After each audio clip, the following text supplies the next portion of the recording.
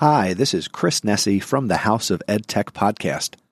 Welcome to the Google Teacher Podcast Archive.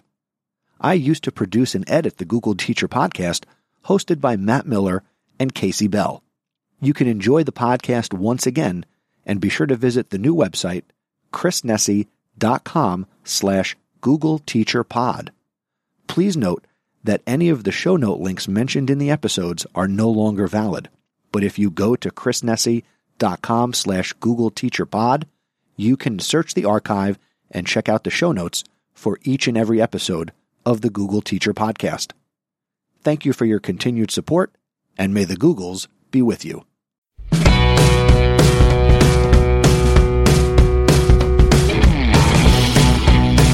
Welcome to the Google Teacher Tribe Podcast, your source for the latest news on Google for education, tips, tricks, and teaching ideas you can use in class tomorrow.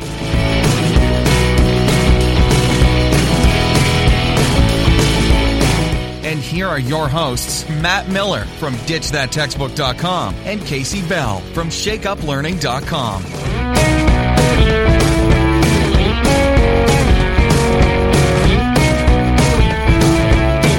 All right, folks, I don't know if you realize this or not, but we have a recurring theme going as we're kicking off these episodes. And sadly, that theme has to do with the bathroom. So we talked about learning on the loo last week. And then this week, you're about to hear this fantastic guest that we have this week named Joe Marquez. And Joe was just telling us about this really interesting sort of like competition that his students are doing in this technology class that he happens to call his Tony Stark lab, which I think is the coolest name for a class ever. Oh yeah, that's the coolest ever. Yes, definitely. And so the contest is that they had to come up with a creative bathroom pass that could be 3D printed. So as you can probably imagine, there were lots and lots of possibilities. I'm going to leave this as just a little bit of a teaser for you. If you want to see what the winning one looks like, you got to go to our show notes. So head over to googleteachertribe.com/24 to be able to check it out. But I think this is a pretty cool competition. I think so. The fact that he made it competitive, he built in, STEM. They're doing their 3D printing, they're doing their designing, and he's sharing it. Like, he shares everything, and you guys are going to love the interview with Joe. In fact, so much so that we actually had to cut a couple of our other segments short in this episode, but that's okay. There wasn't anything really big that we needed to cover. So inside this episode, we have a fantastic interview with a fellow Google certified innovator, Joe Marquez. And you guys are going to love him. He drops some knowledge bombs that we just couldn't even interrupt. We just want you to get every little morsel that Joe has to offer today. We also have a little bit of feedback and some questions from our listeners, and we just have some fabulous resources and a lesson from Joe that we're going to share as well. So you ready to get started, Matt? Let's go.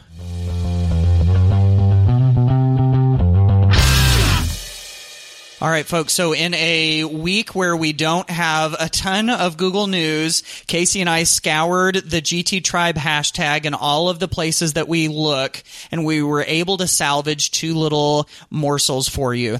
If you're a big fan of Google Keep, like Casey and I both are, then when you change the color of a Google Keep note, I'm pretty sure there used to be 8 different colors. Now you've got 12. There are 12 colors you can choose from. You have red, orange, yellow, green, teal, blue, dark blue, purple, pink, brown, and gray. So for all of you that love doing your color coordination and your organizing in Google Keep, now you have even more options. Big, huge update.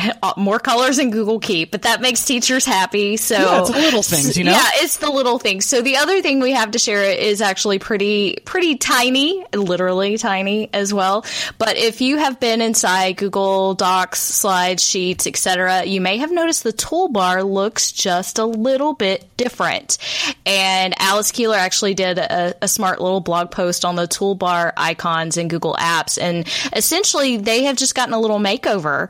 They have a new look and feel. I think they're sort of updating the interface a little bit here, but they still accomplish the same tasks in terms of, bold italics and linking and aligning your text and things like that. But, sometimes you do need a refresh on the look and feel. And so I have a feeling there's probably a few more things to come, but you will notice that as you go through the various apps in G Suite.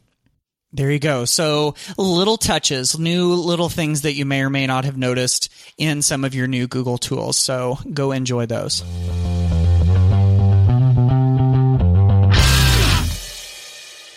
Okay, y'all, I am super excited. Today we have Joe Marquez with us, someone who is near and dear to the Google Teacher Tribe, and Matt and I especially. We have experienced a lot of different things through Joe and learned a lot from him, and I'm excited because Joe is the first science teacher that we have had on the podcast, and he comes to us from the California area, the Clovis Unified School District, where he is an 8th grade science teacher and an instructional technology TOSA. So welcome, Joe. We are excited to have you on. Thank you so much. It's phenomenal to be here and surprised to hear I'm your first science teacher. Wow. Well, we're trying to make sure that we hit all of the core areas and make sure that we give a little bit of something for everybody here. But, let me just say, Joe, now, your bio is quite extensive, and I want to be sure that everybody knows some of what your bio says at least, and your full bio will be available in the show notes, of course, but especially want to mention that you are also a Google certified innovator. Yep, absolutely. I'm super proud to be a part of it, and, one of the best cohorts that, the Academy's ever had. Absolutely. Course, I totally agree. Right? Yeah. We sort of joke that we were the last one. We kind of broke the mold before they changed it to Google Certified Innovator instead of Google Certified Teacher because our group was so great, right? Right. We totally broke the mold. Well, Joe is also a Google Certified Trainer and Certified Educator Level 1 and Level 2. He's got this list of awards that I can't even believe here. Mr. Q Rockstar Teacher Faculty, Q Lead Learner. You just won a couple of pretty outstanding awards, both from CVQ and from Clovis. Is that correct?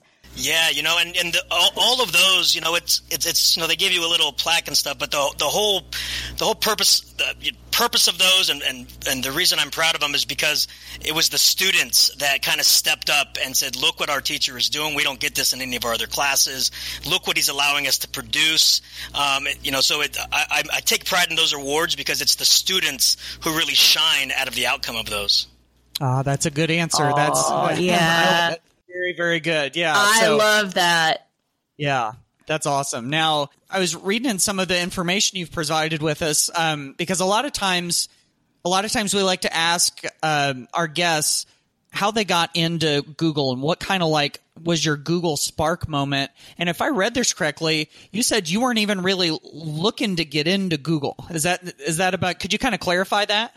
Yeah, whenever I jump into something, my mind's completely open. Whatever's going to work for my kids, I'm going to take a look at. And, there was a lot of things out there, and this was way back in 2010. I guess, that's not way back, but it's quite a bit of time ago. And, I was actually one of those teachers that hated technology. And people always look at me and go, really, you? The Google guy on campus, you hated technology? And I thought, to me, it was going to be a distraction. I had the idea that I was supposed to be center stage. I'm the one who's talking. I'm the one that's going to inspire these kids. And it was all about me.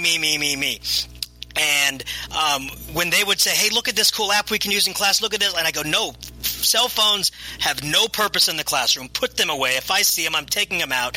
And I even went as far as going online searching for a cell phone signal blocker, and I found one from China, and I had it imported over, and I turned that thing on, and the kids were like, how come our cell phones never work in class? And it was more of a hassle to find ways to skirt their technology use than to embrace it. And it took one of the students to tell me, this is our lives. We communicate on these devices outside of class. Why can't we communicate with them inside of class? And I really took that to heart. I go, you're absolutely right. I should be leveraging the power that you have in your pocket, not keeping it from you. And so I started looking for tools that can work on every device. Because we're not a one-to-one school or a one-to-one district, and it was just basically BYOD. And I searched and searched, and I came upon Google, and I was like, this is only used for Gmail. What is this Google in the classroom that I keep hearing about? And I fell upon Google Drive and started sharing my documents out with my kids that way. And then we started doing collaborative work via Google Docs and Google Slides. And I finally realized, I go, look, this is, allowing my students to show me their creativity. It's allowing us to become more of a community because we can instantly see each other's work and comment on them.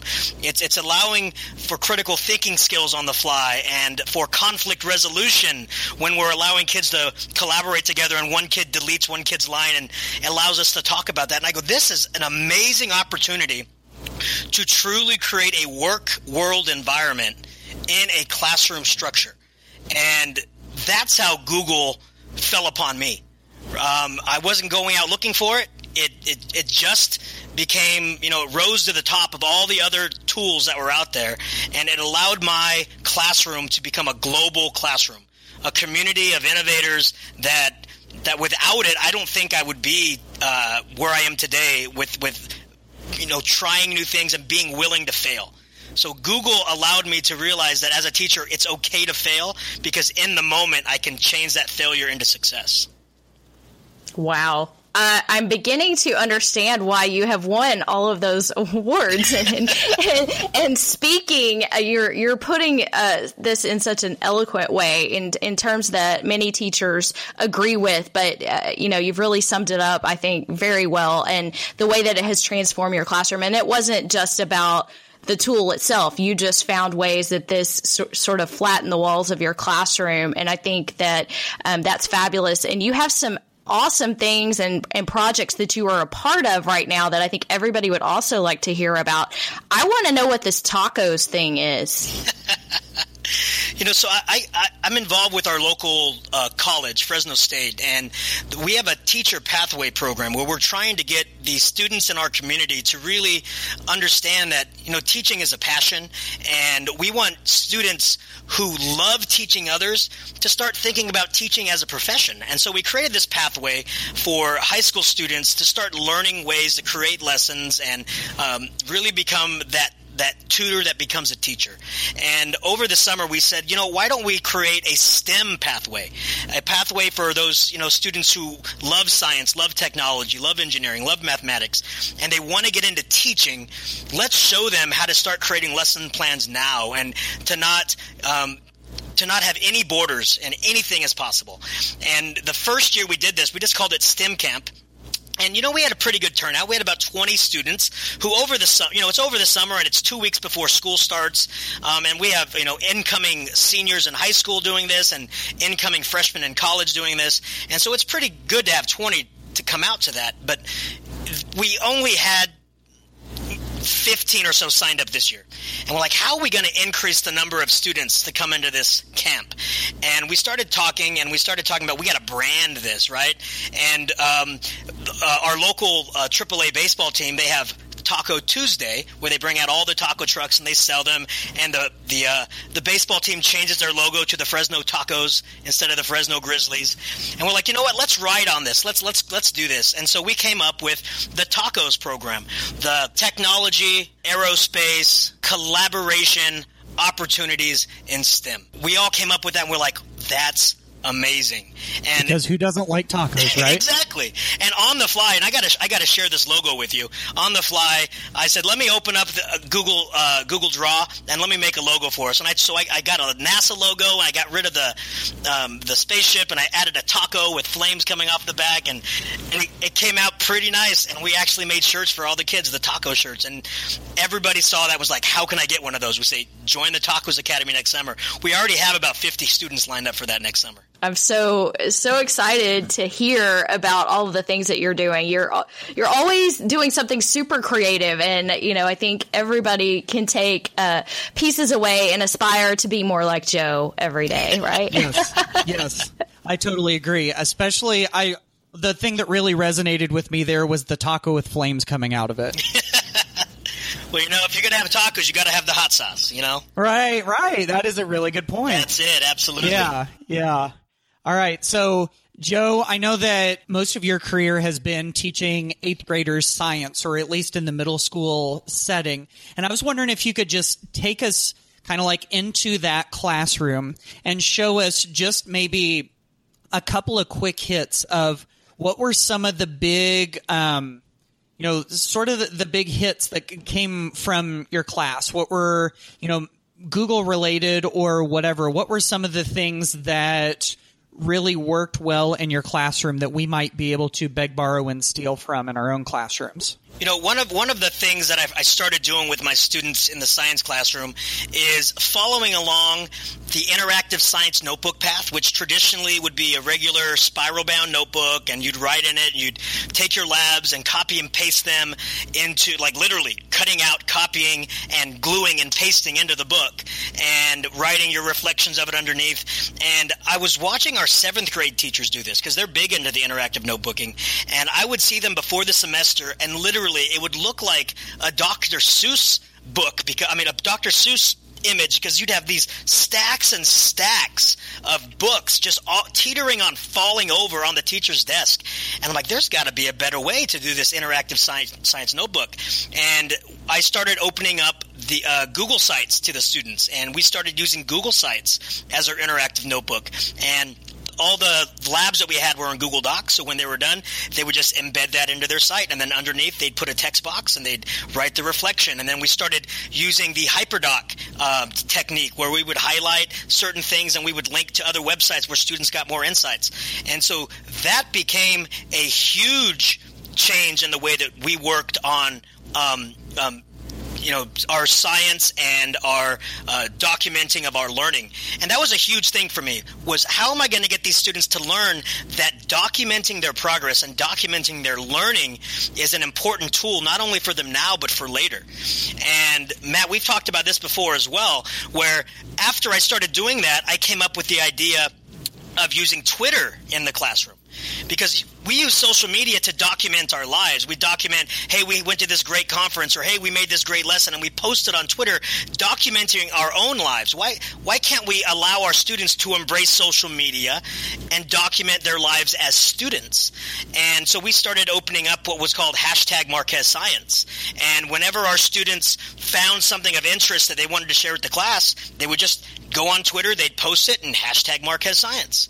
And they started asking me questions on the fly. If they had a question for me while I was talking, they would do the @ symbol, Marquez Science. And so all of this started opening up the eyes to the kids that social media is not just an after-school thing. Social media has changed the way this world works. I mean, social media has toppled government. Social media has led uprisings. Social media has done a million things for society and changed the way that we communicate as a people. Why can't we leverage that exact same idea in the classroom? And so we started creating. I'm clapping over here. Thank you.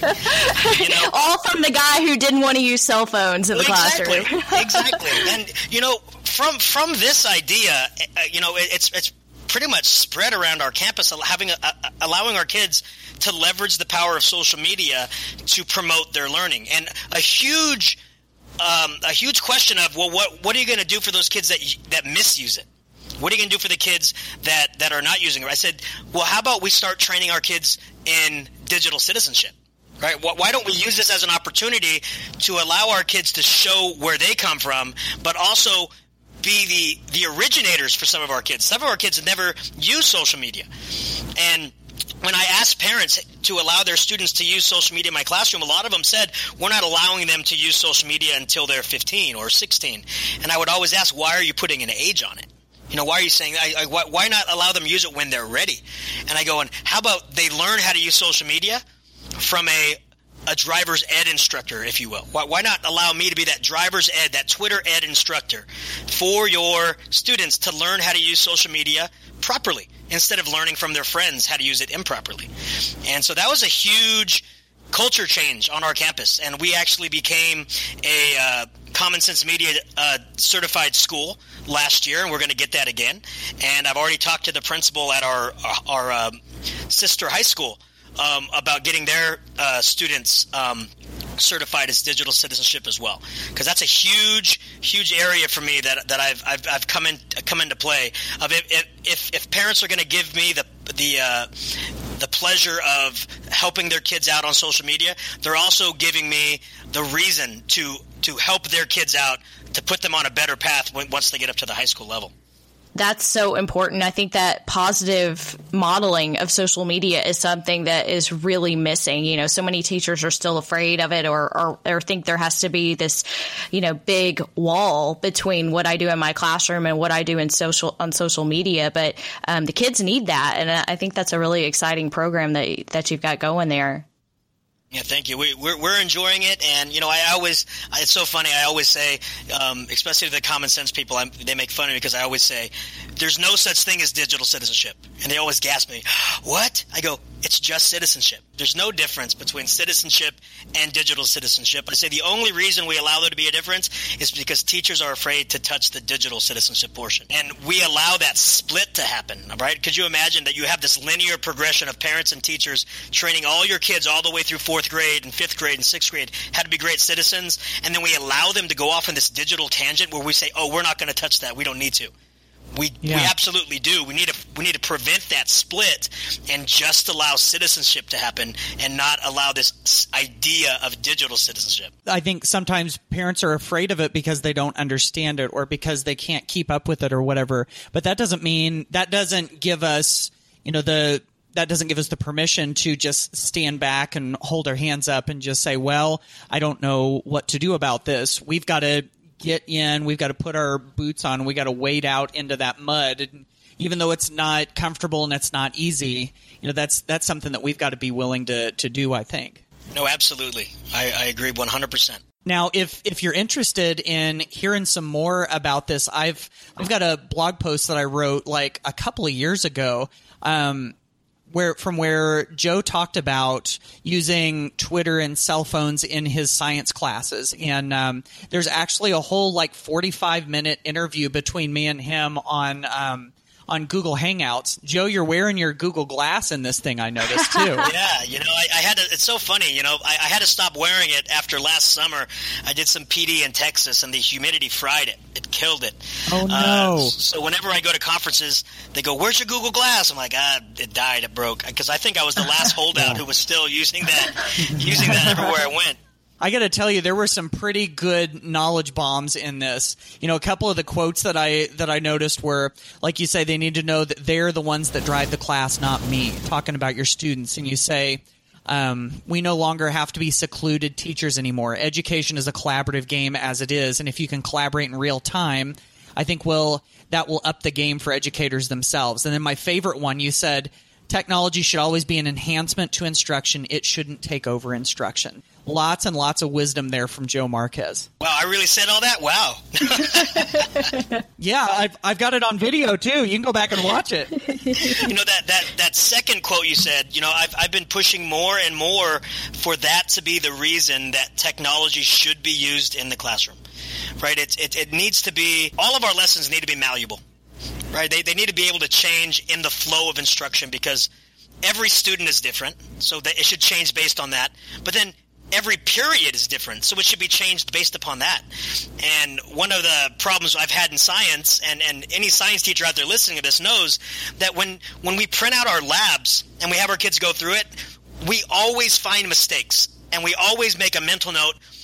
Let's make sure we go into the computer, make those changes, and for next year – we'll make those changes. Most of the time when we make those mental notes, we forget those mental notes, right? And so we never make those changes. And the next year we print the same lab, we find the same mistakes. I forgot to make those next year.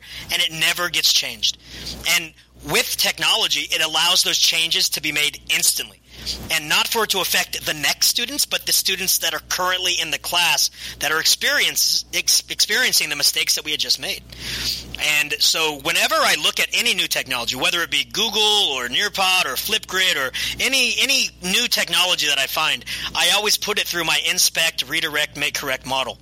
And it's that filter that allows me to really take a look. Is the technology student-based and giving the students, every one of my students, the authority to learn at their level at any moment in my class? And I have to make sure it fits that model. And that's where that second quote you said comes into play. At any moment, I should be able to check my students' work and see if they're getting it. And if the majority of the class isn't getting it, I should be able to, at any moment, redirect the entire class to the correct way to do it, alleviating those misconceptions that they may have heard. And then finally giving the kids in class during the lesson time to change those answers and fix their mistakes. Because we all know once a kid hits submit or turn in, they almost are giving away their work and saying, I'm done with this, you grade it, and I'll take whatever grade you give me. But if you fix any mistakes or any misconceptions during the lesson, they're going to take those to heart, they're going to remember those mistakes, and they're going to remember those fixes. And that's truly where growth happens for the kids. And it needs to be done on a daily basis to ensure that kids are growing daily to become better for themselves. Amen. Woo. Hey, Matt, did you hear those bombs going off? Because I think he just dropped like 10 more knowledge bombs on us. That was amazing. That's what it sounded like over here. Yeah. Awesome. Thanks so much for sharing all of that, Joe. We do want to actually be sure that we dig in a little more deeply into the lessons and the learning experiences that are happening in your classroom. And you have shared one of those with us that will be available to all of the listeners of the Google Teacher Tribe podcast in our show notes at googleteachertribe.com/24. And this is called the one-pager group presentation. Can you tell us a little bit about this? Yeah, so one of the things that I dislike about textbooks, right, Matt? Is that right? Yeah. Right.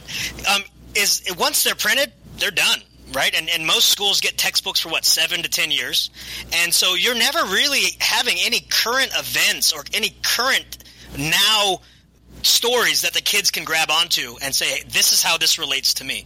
And so what the one pager does is it allows me to create a collection of articles that are happening now that are related to our topic of that unit, and allows the kids to go through them on their own and grab what they deem as the main concepts, the main ideas, their takeaways, and it all happens in under one page for them. It's one page of work to start, and that's why we call it the one-pager. And the way that I start this is I go into News ELA, and I grab 6 texts and create a text set.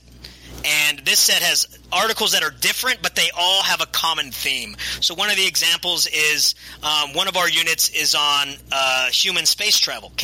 Is human space travel a reality or a fiction that's just going to keep being a fiction pushed off by television and movies?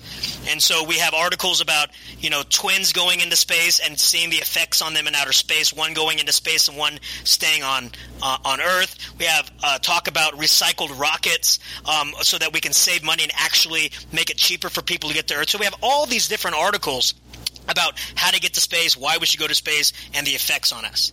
And we have the kids divvy up the articles. And so not every kid is reading the same article, and there's a big reason for that.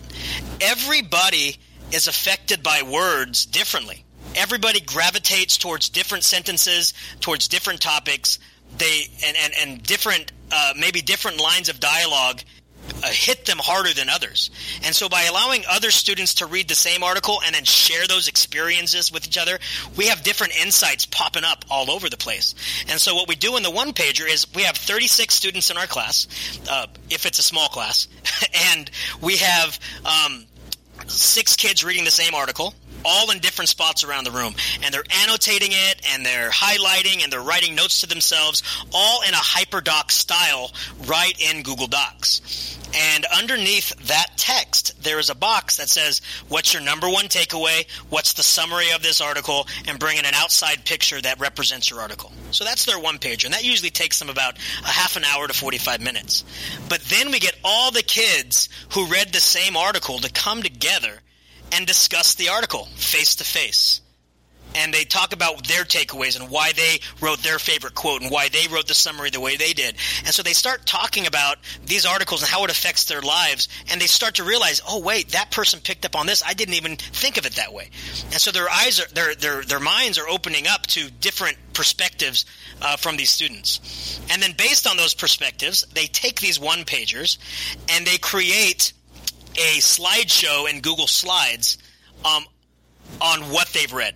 And the whole idea behind this is they're going to present these slides to their fellow students. So by the end, every student is going to be presented information on all 6 articles, but they only had to read one. And then once they're done with their Google Slides, they convert that Google slideshow into a Nearpod presentation, which turns it into an interactive slideshow. The kids then have to go in and embed 5 activities into their lesson, whether it's a multiple choice, a free response, a draw it, a VR field trip to Mars or the moon, and then they present that presentation to every other group. And along the way, they have to screen record one of their presentations and then upload that screen recording to Flipgrid, where all the kids can watch each other's presentations after the fact and then leave comments on their presentation style. So not only are we looking at NGSS standards being met, but we're also looking at the ISTE standards being met for students' use of technology in the classroom. Wow, that's amazing. So you go from articles to annotating to reflecting to creating a presentation to watching other people's interactive presentations. I mean, this has got so much meat to it. I mean, even if someone just takes away one little part of this is going to be huge. So if you're listening to this and you're thinking, I don't know, maybe I ought to go check this out on the show notes page, do it. Go check it out, because this is a pretty amazing lesson. Yeah, this is app smashing on steroids. Thanks, Joe. Yes, and I love app smashing. I love it. It's one of those things where every app out there is like a paint, and as a teacher, we get to be the artist. In the hands of different artists, each pigment's gonna, in different orders, are going to create a very different picture. But now imagine that those paints are put in the hands of kids. That's where the amazing artistic ability happens. And every single presentation by every single group is different. And that's what's meant to happen, because those differences get picked up by different groups. And guess what? The next time they do this activity and they present again, you start seeing kids from other groups picking up tactics from other groups. And you have this amalgamation of awesomeness happening in your classroom before your eyes. You're seeing that communication between the kids. You're seeing that community building that they're building between each other. You're seeing that trust, and that fear goes away from the first time they present to the last time they present. And you truly know they are ready to attack the world once they leave that classroom. And that's the goal of the teacher. It's not just to teach the standards of your subject. It's to get these kids ready to attack the world. And everything that I create, I try and keep that in mind and say, put the power in the kids' hands. Let them be the creators of the content. Let them be the ones to attack the world. And then when they all come together and do that, you have an amalgamation of awesomeness. An amalgamation of awesomeness. Which I think, by the way, would make a fantastic hashtag. Amalgamation of awesomeness. Or a rock band, too. That would be a fantastic rock band name. The amalgamation of awesomeness.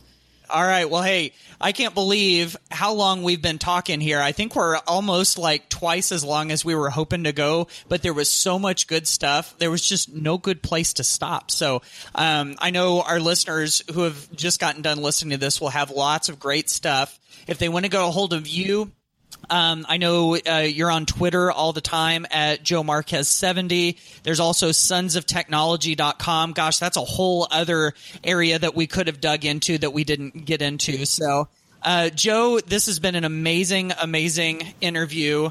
Knowledge bombs all over the place. Thank you so much for giving us some time. Thank you so much for having me, and I'm available anytime.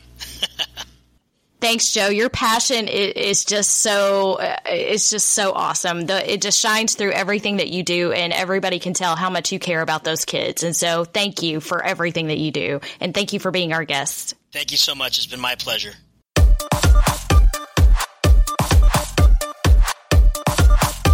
The Google Teacher Tribe podcast is a proud member of the Education Podcast Network.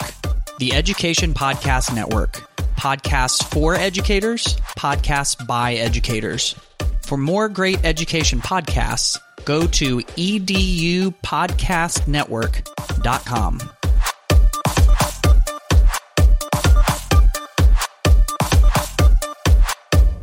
Well, Tribe, we've got one quick share from our listeners today, and this comes from Kara Wilmot, and she is an educator in Florida. She's actually referring to episode 22 that we did on changes to YouTube, and she says, Casey, I'm glad that you mentioned the transcript and captions feature. I wish you would encourage everyone to use captions all the time. Well, guess what? Now we are. Because, and this is, she continues, she says, they make media accessible for all. They help students learn to read. 80% of the people who use captions do not have a hearing loss.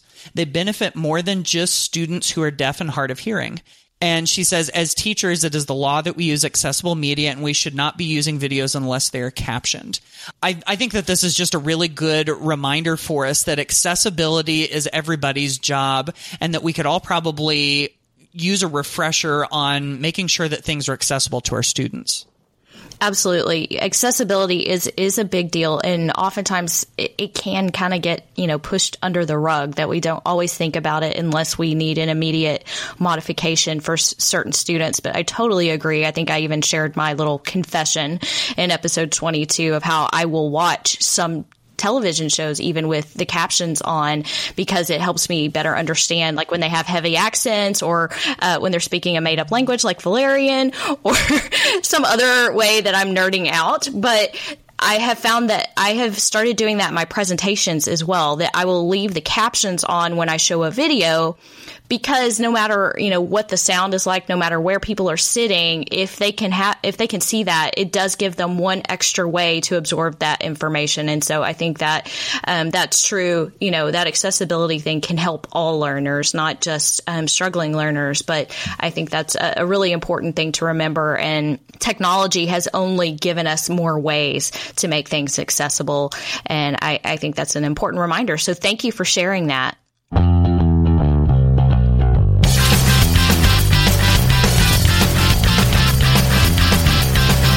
Well, folks, I hope that you enjoyed that interview with Joe Marquez as much as Casey and I did.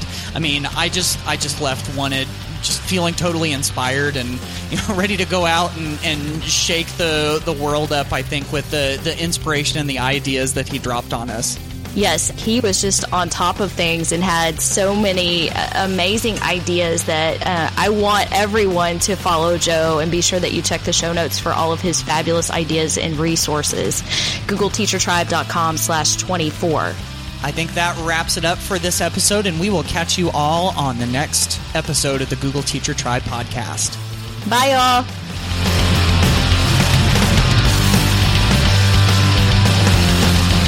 Thanks for listening to the Google Teacher Tribe podcast. Keep up with every new episode by subscribing on iTunes, Google Play, or Stitcher, and by visiting GoogleTeacherTribe.com. Get in on the conversation on Twitter by using the hashtag GTTribe. Until next time, keep harnessing the G Suite power, and may the Googles be with you.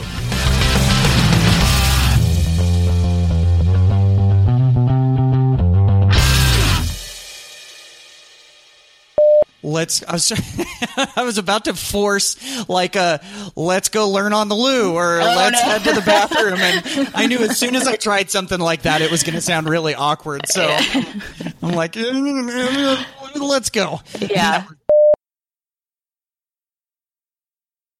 Thank you once again for listening to the Google Teacher Podcast Archive. For the latest on Matt Miller, be sure to visit his website, ditchthattextbook.com. For the latest on Casey Bell, be sure to visit her website, shakeuplearning.com. And to keep up with me and get the latest in education technology, be sure to visit my website, chrisnessy.com. And I invite you to listen to the House of EdTech podcast.